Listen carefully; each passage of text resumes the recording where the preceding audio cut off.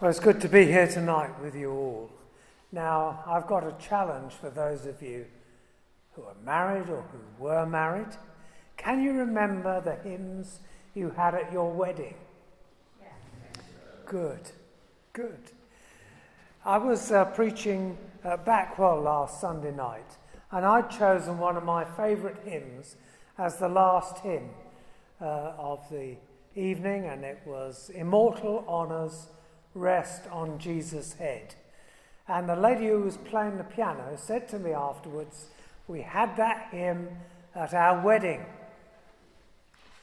Well, Liz and I chose, among others, I hope she doesn't interrogate me to remember the others, but we chose, among others, the lovely hymn by Charles Wesley, And Can It Be That I Should Gain? Many of you will know that, of course, and the words. And we found it particularly amusing to ourselves when other people were talking about becoming chained to your wife in marriage, that this hymn spoke of chains falling off. And can it be that I should gain an interest in the Saviour's blood? Died he for me, who caused him pain, for me who him to death pursued. Amazing love, how can it be that thou, my God, shouldst die for me? Long my imprisoned spirit lay, fast bound in sin and nature's night. Thine eye diffused a quickening ray. I woke, the dungeon flamed with light. My chains fell off, my heart was free. I rose, went forth, and followed thee. No condemnation now I dread. Jesus and all in him is mine. Alive in him, my living head, and clothed in righteousness divine.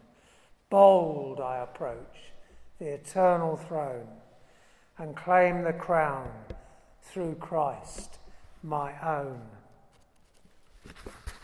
And I was reminded of that hymn when I read through this psalm to prepare to preach on it this evening. Because in that wonderful hymn, Charles Wesley spoke of the delight, the wonder of finding out that all his sins had been forgiven. It was to him like having been in a dark dungeon and suddenly it blazed with light. It was to him as if he'd been chained up, imprisoned, and suddenly he was free. And if I can put it like this, Charles Wesley is saying that the gospel that centres in Christ and his atoning work, is God's get out of jail free card. And that's what this psalm declares. Psalm 32, blessed is he whose transgressions are forgiven, whose sins are covered. Blessed is the man whose sin the Lord does not count against him, and in whose spirit is no deceit. The delight in knowing that our sins are forgiven and our sin is not counted against us. The freedom that there is in that. The freedom of knowing that Christ died in our place. No condemnation. Another one of my favourite hymns, an old hymn by Augustus Toplady, which is rarely sung nowadays. It has these wonderful lines in it to underline that it is impossible for the one who has trusted in Christ and in his death to come under condemnation. He writes these words in his hymn, payment God will not twice demand, first at my bleeding Saviour's hand, and then again at mine.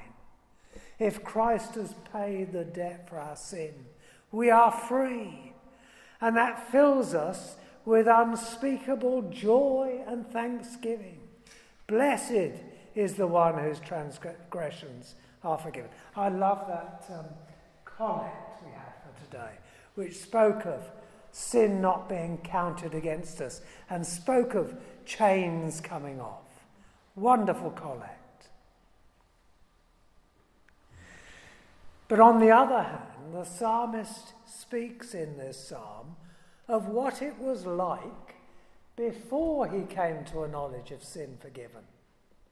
Verses 3 and 4, when I kept silent before he came to God to acknowledge his sin, my bones wasted away through my groaning all day long.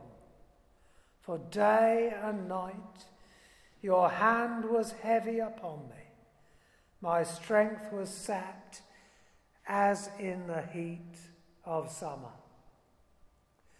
Unconfessed sin leads to a sickness in the soul. It leads to the harbouring of guilt and of shame. It leads to sleepless nights. It leads to worry and anxiety. And it can even lead to sickness in the body as we feel in our physical being that things are wrong with us. No, I'm not saying all disease or sickness is the result of unconfessed sin. That's what Job's comforters said to him, and they weren't much good to him.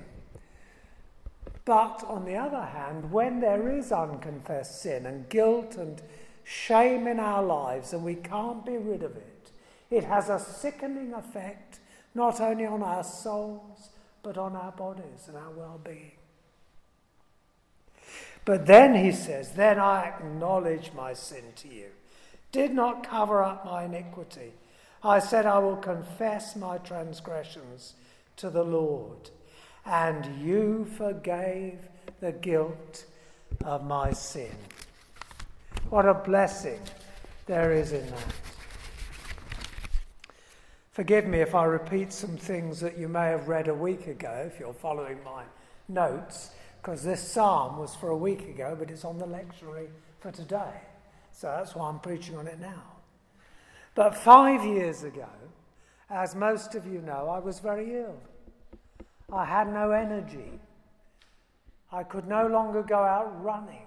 The minute I tried, I had to stop, and I didn't know what was going on. And when I went to the doctor, they suggested, first of all, that maybe it was a virus. Go away, and perhaps you'll get better.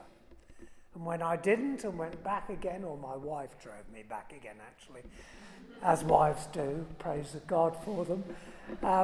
When I was driven back again to the doctor, eventually I was given an ECG, and I heard nothing from that either, until a week later I had a phone call in the middle of the day to say you must go to hospital now, which was quite alarming, really. They didn't know quite what was wrong with me in the hospital either for a while, but then they discovered that my aortic valve in my heart wasn't closing properly. And it wasn't just letting blood through the one way that it should do, it was letting it back again as well. And as a result of that, my heart enlarged and the electrical pathways were damaged, and I wasn't getting an electrical pulse. And my pulse went down to 30. And so eventually I had to have an artificial heart valve and then a pacemaker. But you see, the point is this, that until there was an accurate diagnosis of what was wrong with me, it could not be cured.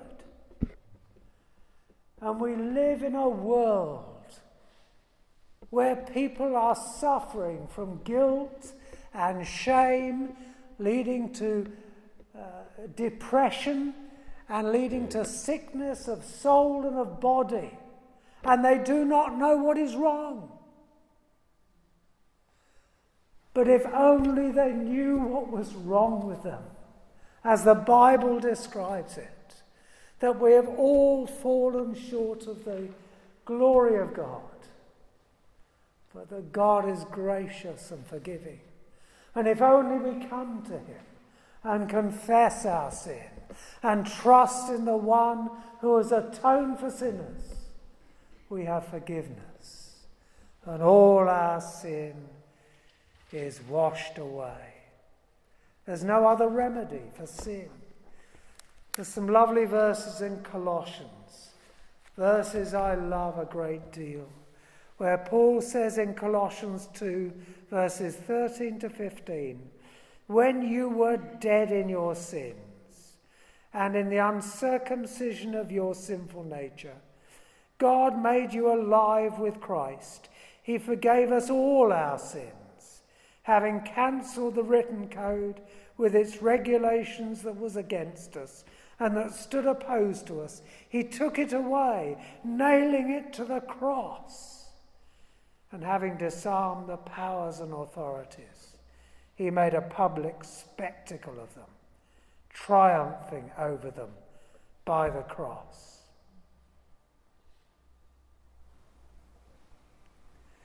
Think of the ways in which you've fallen short of the glory of God. I don't know about you, but I can't imagine all of them. But I know that if I were to write them down, if I could remember them all, they would be a very, very long list. And I would be writing them down for the rest of my life, I've no doubt. Especially as I would keep falling short of the glory of God. But imagine that long list of all the ways in which you've fallen short of the glory of God. And read this passage backwards for a moment. Paul says that God has taken that long list and has nailed it to the cross of Christ, so that Christ bore the penalty for our sin, every single one of them. And he has cancelled that record that stood against us, so that when we stand before God in glory, we'll have to answer for our lives, but that there will be no condemnation, because the record has been wiped clean. He's forgiven us all our sin, and he's made us alive with Christ. Praise his great and glorious name. Another of my favourite hymns I want to quote this evening. It's one we do sing here from time to time, which is based on those words from Colossians.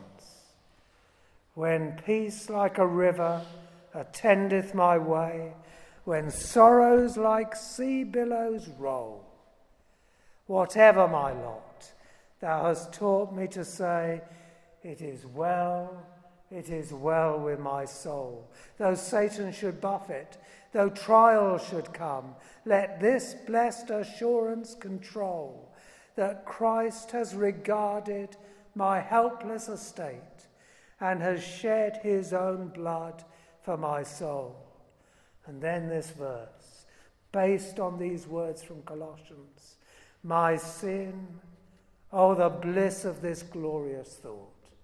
My sin, not in part, but the whole, is nailed to the cross, and I bear it no more. Praise the Lord. Praise the Lord, O my soul. No wonder the psalmist can say, you are my hiding place. You will protect me from trouble. He knew what it was to be forgiven by God. He didn't know all about the Lord Jesus Christ as we do. Our assurance, if I can put it like this, should be even greater than his. And we should be able to say this with him with great confidence. You are my hiding place. You will protect me from trouble. Protect me now and in that last day, when I stand before the living God and see him in all the glory of his holiness. Then too I am protected. And so we affirm together the last verse of this psalm: rejoice in the Lord and be glad, you righteous. Sing, all you who are upright in heart. We are filled with joy in the knowledge of sin forgiven. We praise God for his goodness. We praise Christ for his great love. And this evening we come to remember these things afresh, and to come before God and lay all those cares before him, knowing he cares for us, and to know that healing touch on our souls and our bodies that comes from him. But lastly, surely we cannot keep this good news to ourselves. If we know what is wrong with this world around us, the disease that afflicts every one of humankind, and we know what is the remedy for that disease, we cannot keep it to ourselves, surely. We have to tell others of what we have found in Christ and what they also can find in him. May God help us to do so for his name's sake.